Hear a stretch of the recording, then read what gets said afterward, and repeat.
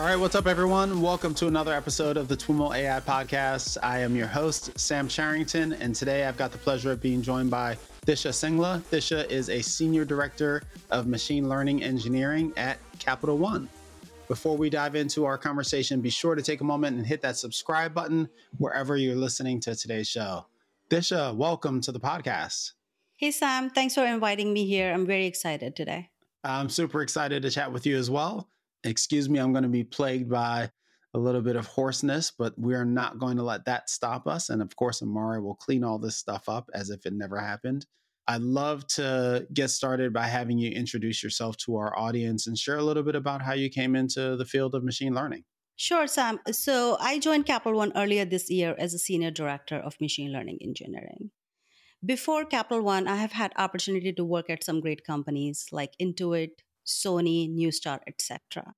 So my career, I started as a full stack engineer, but I had a deep love or passion for data. So the whole end-to-end life cycle from collection of data all the way to driving meaningful insights. So that's how I organically continued to grow in this role. And here at Capital One, it's a great company. I joined earlier this year, where I'm leading a group of very talented data scientists, machine learning and software engineers. Our group is called Data Insights. We are working on something that's very close to my heart, which is AI democratizing ML by making ML available to everybody. So our team has built reusable libraries, components, and workflows and have created a platform which allow the citizen data scientists to drive meaningful insight using our various offerings within Capital One. Can you share maybe an example of, well, a couple of things. First, when you think of a citizen data scientist, what's the kind of archetype for that person? What are they typically, what's their day job, so to speak? And then what are some of the things that they have done with the tools that your team is providing? Let me take you back like 5 to 7 years, right? Back where Yeah. everybody wanted to build models, right? But Yeah. not everybody can formalize. So people grow, they explore data sets, right? Or they know that there is value in the data. So they want to explore that value. They want to use those insights to drive some meaningful decisions. So the way I would like to think is to categorize data scientists are the people who have this formal education of ML, of stats. Whereas the citizen data scientists, in my point of view, are the people who are analysts who have done something with data, but they do not necessarily are keen or build models, or they are the engineers who are data engineers or software engineers who want to be able to do ML. That's how I would like to think about it. So now when it comes to our tooling, if you think about what we are doing is we are building reusable components. What we are trying to do is that, let me give you an example, a concrete example, and that it would help. So the way our team is working on, we have built like reusable libraries, workflow components, and algorithms, which are in the field of monitoring and forecasting. When I say monitoring, we are talking about time series anomaly detection, change point detection, root cause analysis, and time series forecasting. So let me give you two examples, right? First one is, for example, also let me bring up one more thing. So when we talk about regular data scientists, they want to build bespoke models, right? Everybody Yeah. wants to like quickly spin up a Jupyter notebook and then do some research, do some analysis of data. Then they want to build the features, they want to train the model, deploy the model, and do a bunch of things and drive the insights. Where we differentiate is our audiences, they want to do something quick. They might not have strong engineering background or data science background. But what they know is where the data is, what is they want to drive quickly using our tools and components. Let me give you an example of forecasting. So we have workplace solutions team. They want to help our associates with our hybrid work environment. So they're using our solution to kind of forecast how many people are going to be returning back to work on which day, Mm. how much the kitchen stocking has to be done. So that's kind of forecasting. But now let's think about the other thing, which we are very proud of, is the transactional fraud, right? Our internal team, which is a third party fraud team, they came to us. They were looking for some kind of solution to identify the anomalies in the fraud and automatically create defensive to mitigate the losses and reduce the customer friction. So they partner Mhm. with our team. They come and say like, hey, we want to do A, B, C, D, E. And what we help is like, we help them by creating this workflow, which is under the hood is a DAG. And then what they do is They work with us. They say this is where the data is. And then what happens? Let me give you a little bit more detail. So when a transaction is marked as fraudulent, right? It is then analyzed by our solutions in a batch mode. And then what we do is the segments with the highest anomalies are flagged. So our anomaly detection algorithms kick in. They say this is the segment with the highest anomalies. Then other set of algorithms kick in, which say that, okay, this is the change point happens starting when did they start noticing the change. Then after that, they go and see the root cause analysis. And then what happened? The automatic rules get generated, which then get applied to the real-time systems to prevent the future fraud. And Sam, also, if you know, with any anomaly detection, one of the biggest challenges is minimizing the false positives. So we have built in intelligence there. So algorithms are open source and proprietary algorithms. So what these algorithms do is that we have intelligence built in, which also minimize these false positives. For example, right, if I go for a dinner with my husband, right, a nice dinner, and if my credit card gets declined after that, that won't be a good thing, right? So Not happy. it's very not happy. So it's kind of very important that we are not just having those algorithms built in, but we are also like helping to use the results of this algorithm, help with the real-time systems to mitigate future fraud and also give a good customer experience and reduce the friction, because false positives are big concerns. Mm-hmm. Mm-hmm. You mentioned some things that I think of as existing in different kind of layers of a stack. You mentioned anomaly detection and forecasting as kind of these higher level, almost primitives that maybe you offer to these citizen data scientists. You also mentioned workflows. You mentioned as well open source and proprietary algorithms. So has your team kind of curated a collection of these algorithms for forecasting and anomaly detection and provided a platform that allows them to create these workflows, and you're supporting them and building the applications? Is that the way to think about the way your team engages with the client? Yes, you said it very right. So let me also give you. So, what is important for democratizing ML and how we are helping is we are focused on the key for us is low to no code. So what we are doing is, yes, we have an internal platform which is very scalable, built on Kubernetes. We have like this sophisticated workflows and libraries built in. So yes, the way I would say is our reusable libraries are sophisticated packaging of, as you said, these algorithms which are open source and proprietary algorithms which you have built over time by researching using white papers and everything. And then under the hood are the low level DAGs on which we have an abstraction built out. So we help our customers through providing UI where the customer just goes. They just say, okay, hey, this is in the S3 bucket or in the Snowflake or wherever myriad data sources we have where the data sets are. Then they provide us some parameters that I want to drive this. And these are some of the features which we think are important for us. And then this is how often the model needs to be retrained. And this is the output sync, whether the data has to go to an S3 bucket, whether it has to go through Snowflake or whichever are the other Capital One data systems are. So we kind of collect all these parameters, and under the hood, instead of now this person building the whole ML pipeline, which is very sophisticated piece of coding and not easy, so we do it under the hood for them. And what happens is that we have governance and rules in place. So now what happens is, because they just choose the templates, they provide the parameters under the hood. We have all our algorithms reviewed by our model review office. We have governance, we have everything in place. So the time to market for these solutions for our internal platforms is like very, very quick.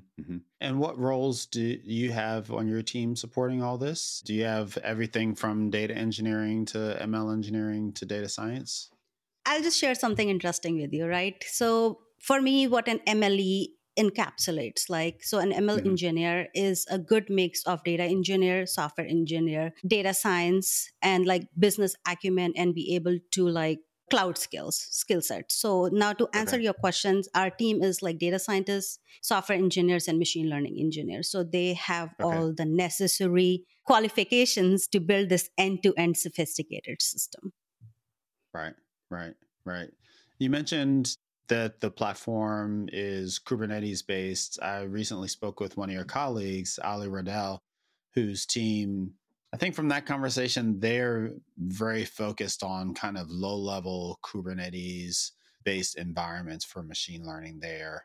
Can you talk a little bit about how what your team does and any intersection points or how the approach your teams take and how they differ? Of course. First of all, I heard you. I am, as I said, I'm a huge fan of your podcast. So I did listen your podcast with Ali, and it was a great talk, by the way. Awesome. Thank you. The way I would like to answer this question is the way I think Ali's team and our team is doing is very complementary. What we are Mhm. doing is we are building a coherent ML ecosystem at Capital One, catering Mhm. to all kind of personas, if you will.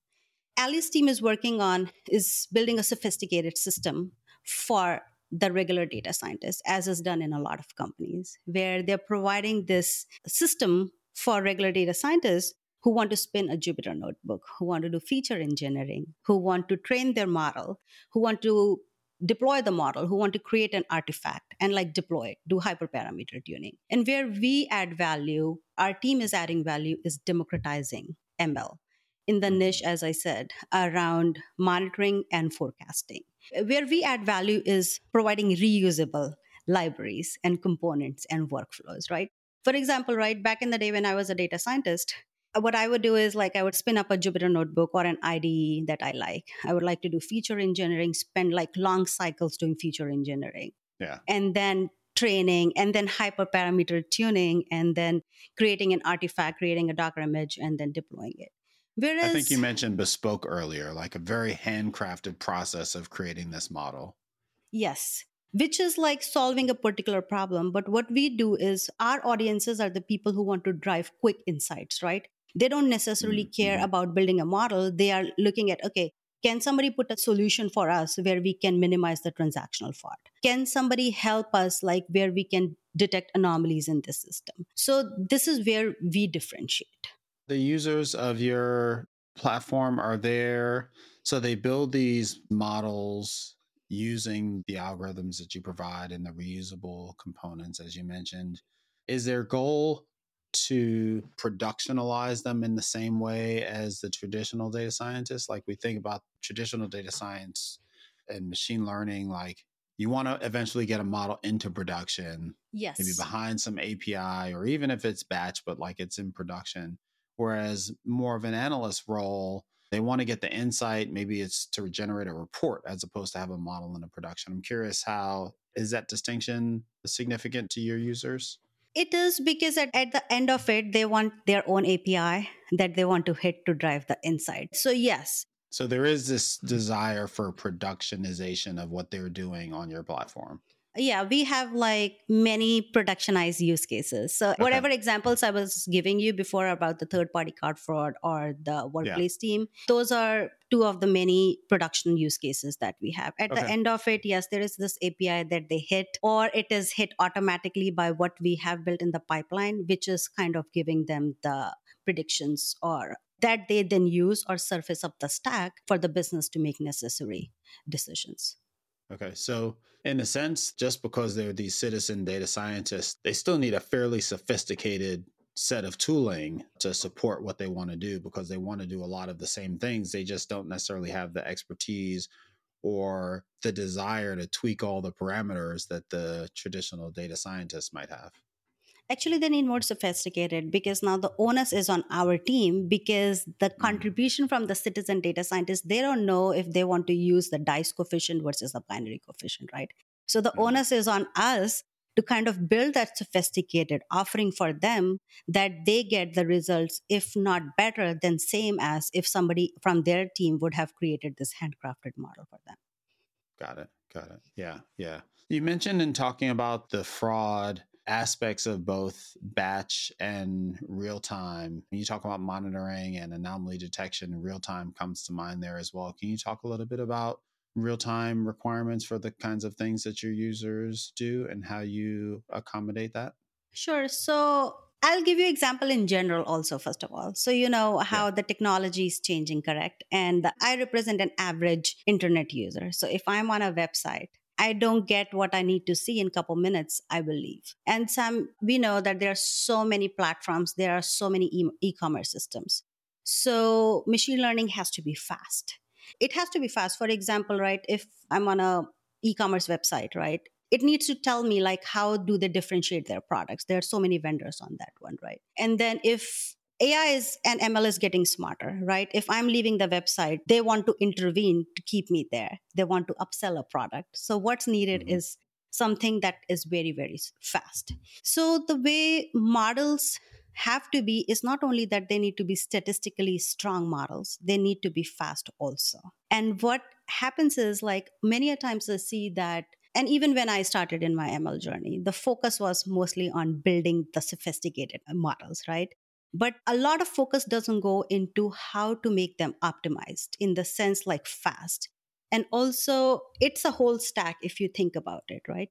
So you have a model which is fast, then you have a platform which is able to like surface the anomalies or surface the outputs of the model fast. Then another interesting thing that happens is that these things are ultimately like, but if you see the entire stack, you might have a UI layer, you might have a business layer, you might have different layers which are owned by different teams. So you need to have like an overall system which deals with the TPS 99 SLAs and everything, so that the time in which the whole stack responds in like few milliseconds. What am I trying to say here is that over time, and coming from the engineering background, the way I like to see a model, as we talked a little bit before also, is like a piece of software or an API that's on production. So people need to focus on it. If it's just a piece of software, right, forget about the model development lifecycle. They should at least think about it as a software development lifecycle, and it should go through the same engineering and operational rigor. Real time makes it more interesting because now we are talking about distributed systems. We are talking about TP99. We are talking about SLAs. We are talking about the cost, effective cost usage. So, because there are so many things in the stack and they are so interdependent, so real time becomes kind of like challenge these days. So, what we are doing is in our system is that most of our use cases are batch models, but there are few which are real time systems. So what we are doing is like we have put in, so if the data is coming right in the magnitudes of gigabytes or something, this is like mostly for training. But when it comes to like real time, we are trying to listen to the event bus so that we can listen to the, if some of our features are coming through the event bus, right, we need to factor that in. We need to have our model respond in microseconds or like 100 milliseconds or something. And then we need to make sure that we are doing like parallelization of systems. We are having our DAGs like work in a way that we can parallelize depending on how the feature vectors are created and everything. And then, so a lot of focus is right now on across the, not just like the model has to be good or the algorithm has to be fast, but the whole pipelining that we are doing, it has to be like super fast. And also the teams who are receiving it, they have to work with the same rigor as we are working if they want to have like within product intervention or something. Are you doing much with serverless technologies for inference? We are doing a lot of work which is serverless, but a lot of work which is our own proprietary internal stuff. Okay. Okay. You mentioned event bus. So the idea is that you've got some model server that is listening for events on an event bus and then hands that to some model for inference when it sees the appropriate things. There are two ways to do that, Sam, actually. So we can read through the topics in real time. Or second thing is also that's happening is that our partner teams have sophisticated feature platform. So what happens is that they can read from the topic and put it in the feature store from where we can listen to those features or we can gather those features from the feature store. Mm-hmm. So both works. Okay. And so I'm trying to get at, I guess, other challenges that you run into when you're supporting these real time use cases. It sounds like real time in general is something that you expect to grow. There, you're doing a lot of batch, but you're expecting to see more real time over time. What else do you anticipate having to overcome as you take on more of those use cases? So what we're also going to do is that for real time systems, right, we need to have more control on our overall deployment, our workflows, right? So what we are also doing is not just for real time, but what we are also trying to do is, as I said, we are trying to centralize ML ecosystem at Capital One, right? So not necessarily what my team is doing and what Ali's team is doing. I see at some point we are going to work together on building something like more sophisticated integrated batch serving. So we are coming together, we are trying to do the best practices around like federated learning, automated learning. So as the system is learning, it's training automatically, and then it's providing better outcomes or better predictions. So we are on that journey. There are a lot of things that we are working on, and I'm pretty sure that we'll be able to be almost real time. I Mhm. don't think any company is like fully real time, but that's just me. Sure. There's always latency somewhere. Yes. In introducing yourself, you talked about a pretty wide variety of organization types that you've worked at. Can you talk a little bit about how tackling the kinds of challenges you're discussing here and the use cases that you're discussing here are different at a financial services firm like Capital One relative to more of a tech oriented firm, a startup? What are some of the things that you need to think about that you haven't had to think about at other places? Yeah, very interesting question, Sam. Let me tell you. So, as I told you, right, I grew from full stack engineer to now being a leader in the ML space. So, I've worked in companies which are like startups to companies which are like Capital One, who are like highly regulated or into it, right? So, the way I would like to answer this question is in two ways, right? So, if you are working in a startup or in any company who are in its initial ML journey, right? You don't think about governance or regulation or compute cost, right? You don't have a whole lot of rules in place. So what you do is like, oh, I need this. Oh, let me get this data set and let me just quickly build something. So you feel like very empowered. You build something quick and snappy. But then when you grow in your ML maturity, that's when you see like, oh my God, so many issues start surfacing up. Now your cloud costs are out of order. You have like a data scientist who spun off a big cluster with 3 GPUs to train a model and forgot to shut it, right? And there are multiple teams who are doing that. Right. So what happens is like your cloud costs start going up, and then you end up seeing that different teams, there are 10 teams in the company and they all have their individual ML platforms or pipelines. So then the leadership has to think about, and then there is no governance. They are not thinking about PII, SOX compliance, GDPR, CCPA. As you said, I've worked in regulated companies, so I can tell you all the names, right? So then those things kick in, right? So there is this thing that we're now eventually there is a tech debt that's get created, and then the leadership have to make some arduous calls around like, hey, we need to throw away work, or we need to merge, or we need to converge. But now working in companies which are in the ML maturity space, right? And especially the regulated environments, what I've seen being a machine learning engineering leader is very important to standardize the tools. It's very important, not just the tools, your processes, your algorithms, right? What this does is like, now these companies are big companies which have a lot of ML associates, data scientists, MLEs. But what it allows it helps them to come with a centralized process where they can identify. They have mechanism. They know how the ingestion pipelines are working. They know what's the best way of getting the data. There are scripts, or there are like scripts in place where you just cannot spin off an EC2 by going to your control plane. You need to follow some rules and practices, right? And then as I'm talking about governance and auditing, so what happens in like companies like Capital One, which are highly regulated, you need to be able to store your training runs, the input and output parameters that were part of the model, right? So that if needed, you are able to recreate the model. You need to be able to tell the customer that if you get audited, why such a decision was taken from the model. And then it's important that you have governance. Like at Capital One, we have our model review office, right? So that's where I see the difference. But again, I'm not going to shy away from saying that like all these things add like a lot of processes in place, which sometimes people don't like. And what happens is like these procedures and practices in place, it at time creates a lot of dependencies. And then like your time to market or your time to go to production, like slows down. But honestly, on this one, Sam, trust me on this one, it's much better to be a little bit late than to go to production and then have to deal with the production and compliance issues. It's not fun to do that. Meaning, in your experience, it's better to have those processes integrated into the development of your model as opposed to trying to bolt them on at the end. Yes, yes. And also, please follow the processes because everything looks nice. But if you ever get audited because your model behaved a certain way, or you have to go through a compliance issue, that takes like weeks or months to work on them. You mentioned the need for reproducibility and the idea that you're taking all of your training inputs and training data and kind of storing that away so that you can reproduce these models. Is that based on internally developed technology, or do you use some external, some third party tool to provide for that?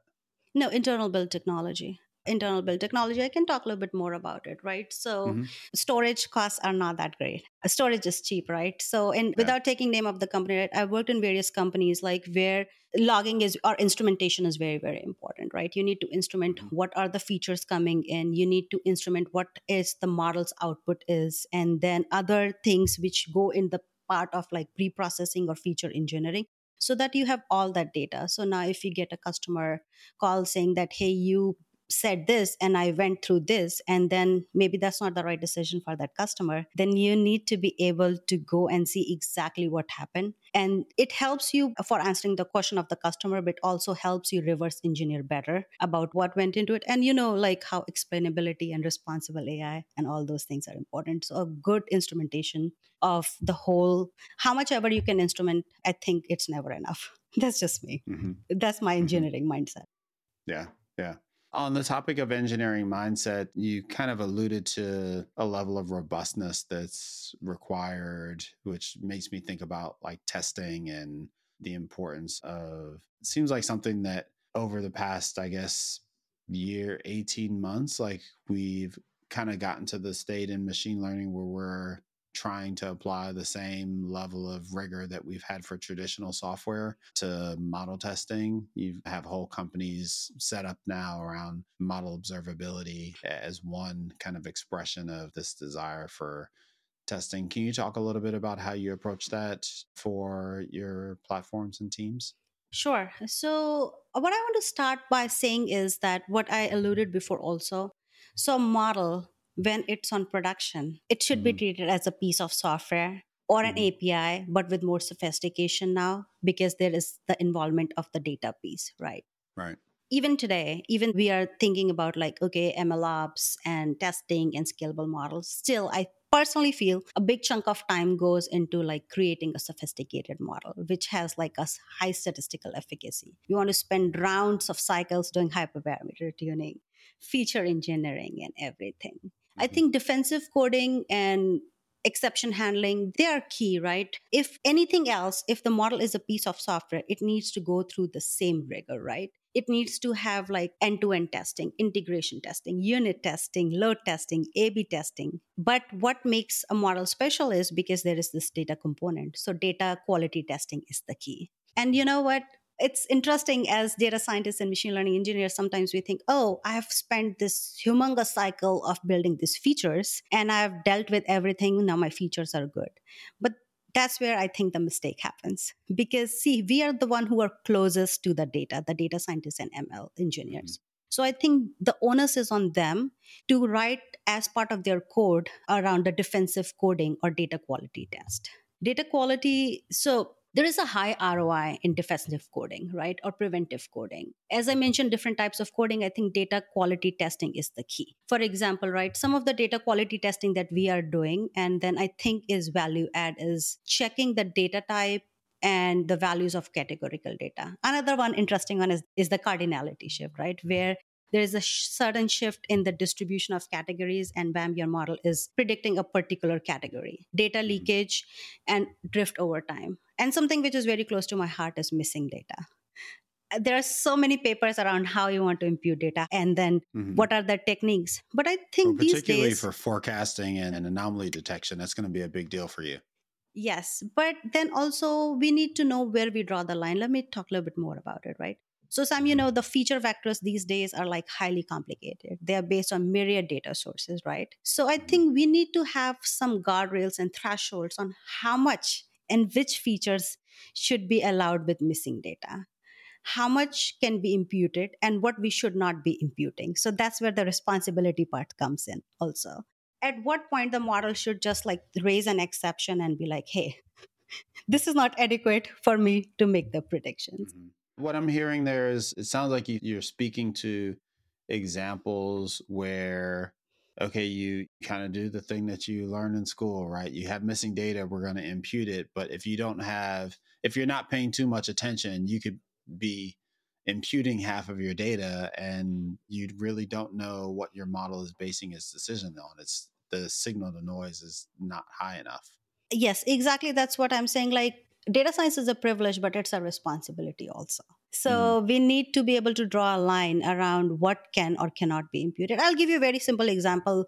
And the reason I'm giving you this example because I have hit it multiple times at different places, right? Mm-hmm. So demographic models, we build a lot of demographic models. And most of the time, zip code is one of the important features, right? From which you Mm-hmm. can drive, you can have like, okay, short distance from this place, long distance, or get bunch of other Yeah. demographic data. I've seen many a times the model is expecting a 5-digit zip code, but sometimes the users, if it's a free text, they pass in a 9-digit and then the model Mm-hmm. fails. What I'm suggesting the people is like, hey, it's only 1 or 2 lines of this extra code which should be part of the model or the pre-processing code, and it can just save us like bunch of trouble. For our use cases, right, Sam, as I said, like we focus a lot on centralizing engineering and operational rigor code standards across Capital One. So we have Mm-hmm. standards for coding, we do peer review, we do unit testing, integration testing, end-to-end testing, cross validation, and like every other company, our data quality testing is evolving too. Mm-hmm. So some of the best industry practices that I've seen is like creating synthetic or golden data sets, right? And then you revisit them when you find the edge cases. Other thing we do is like scenario based testing to mitigate output or surprises. Recently, I was also reading about how we people do randomizing or fuzz testing in software engineering. Mm-hmm. That is also becoming like important in the data science or Fuzz ML world. testing. Yes. Mm-hmm. So those are some of the best practices we follow. And thinking back to kind of your role in enabling these citizen data scientists, I'm imagining that these are things that you want your team thinking about and building guardrails around or implementing, but not necessarily, that's a lot of cognitive burden to put on a citizen data scientist to think about this and that and not impute too much data and that kind of thing. Like, are they things that you're able to kind of isolate as concerns of your platform as opposed to concerns of the end user? So what we do is, as you said, we have guardrails built in place, right? So where we are today, we are doing UI and API based integration. But where we want to be is that, which we are working towards, is like the user just goes on the API, go on the UI, just say, this is my data, press a button, and after that, we take care of everything, right? So Okay. at every pace, we want a guardrail. For example, let's just say, I'm just going to give an example, right? Let's just say this user is asking us to train the model with like some 50, 60 gigabytes worth of data, right? So we Mm-hmm. want to be able to do some testing. We cannot do like this everything, but we want to have some, and we want the user to tell us like, okay, for think about like as a regular business use case, right? In the Mm-hmm. bespoke world, what happens is the business analyst or the product sees something is happening on a specific page or something is happening. They think, oh, there is definitely a signal. Let's go to the data science team now and see if we can have like an ML intervention or like or an insight built in during this journey. Similarly, when people come to us, they have already seen, oh, there has been this fraud, or hey, how they are being using something based off Excel for the associates to return back to work, or sorry, in the hybrid work environment, right? So what's happening there, right? So they have some signal. So our hope is like we'll be at a place where they just go to our UI, they say where the data is, which are some of the critical features that they need. And then we have some based on like our learnings as we are learning every day, we're going to like, okay, for this particular feature, these are important.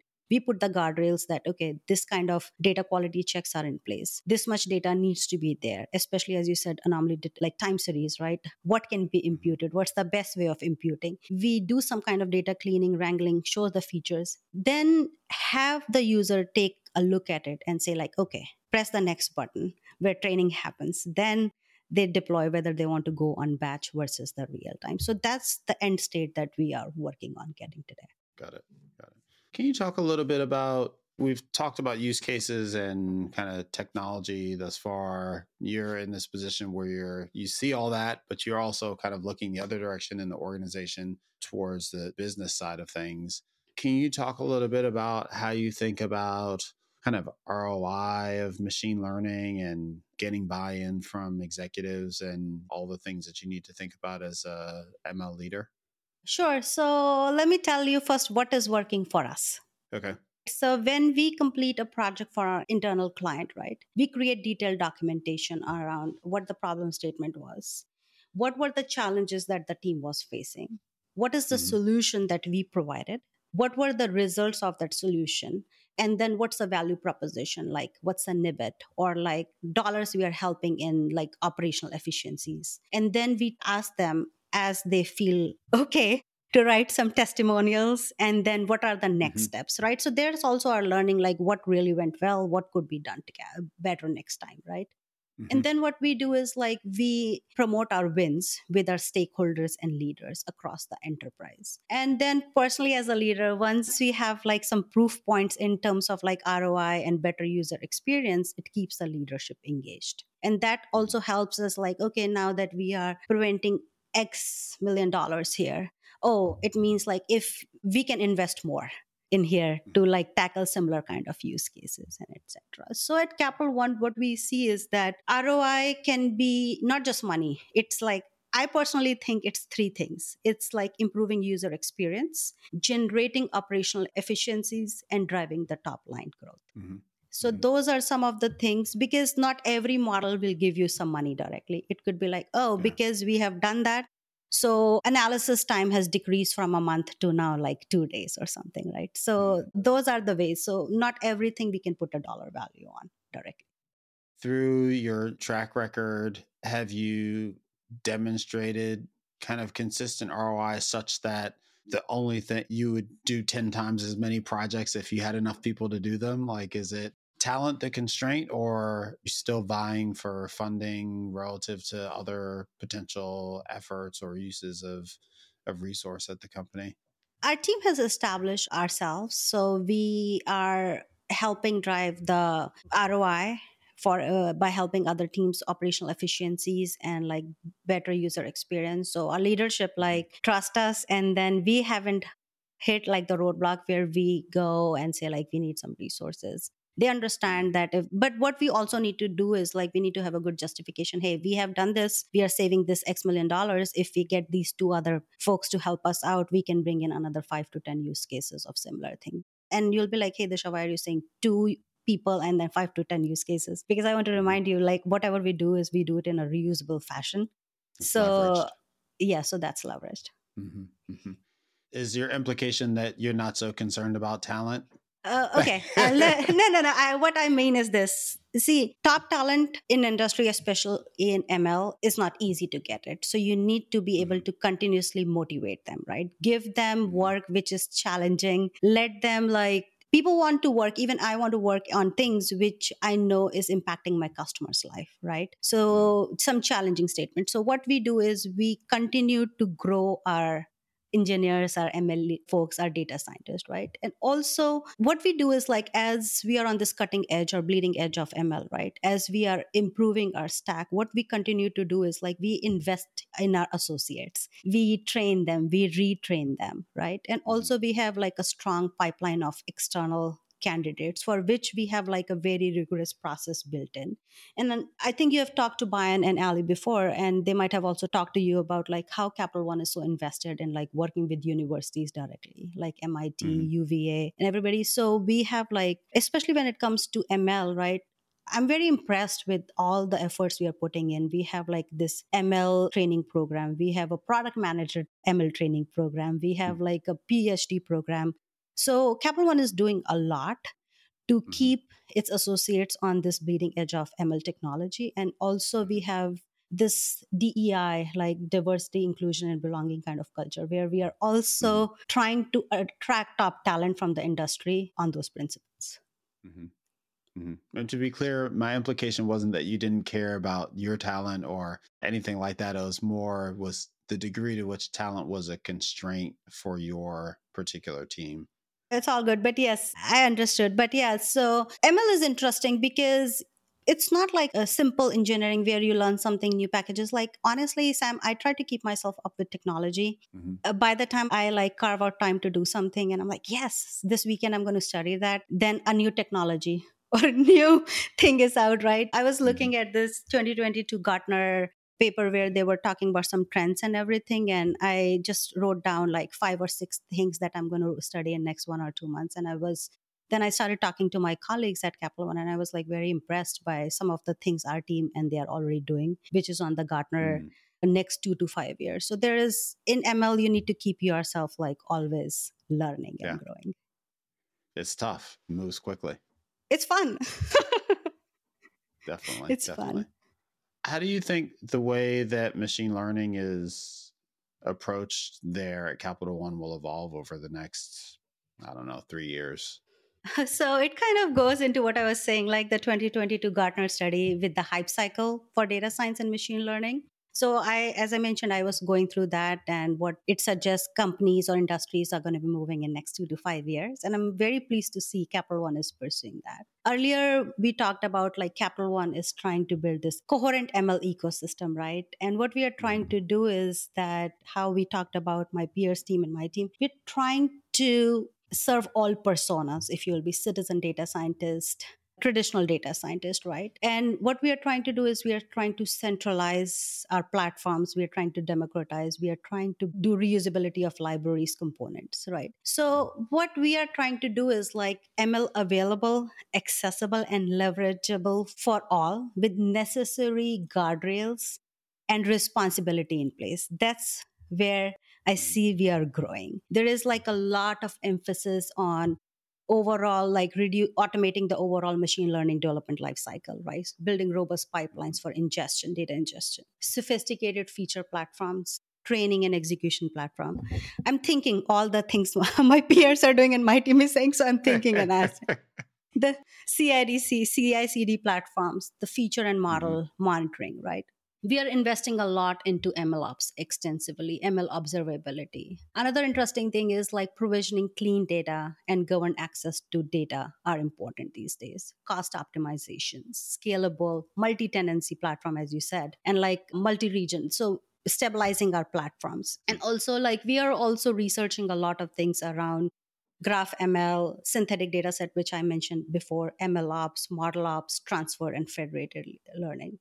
And then because we are in governance, we are in the governance side. So I would want to say again and again, like we have a model review office, and then we continue to invest in our standards for governance, transparency, and explainability for models. So I see like Capital One is on the bleeding edge of ML, and I'm very proud to be here. And I'm very impressed by the work my particular organization and all my peer organizations are doing at Capital One. Sounds like you got a lot going on. It's fun. It's fun. It's an awesome journey we are on. Awesome. Well, Disha, thanks so much for taking the time to share with us a little bit about your team and what you're up to. Thank you, Sam, for your time today. Much appreciated. All right, everyone, that's our show for today. To learn more about today's guest or the topics mentioned in this interview, visit twimlai.com. Of course, if you like what you hear on the podcast, please subscribe, rate, and review the show on your favorite podcatcher. Thanks so much for listening, and catch you next time.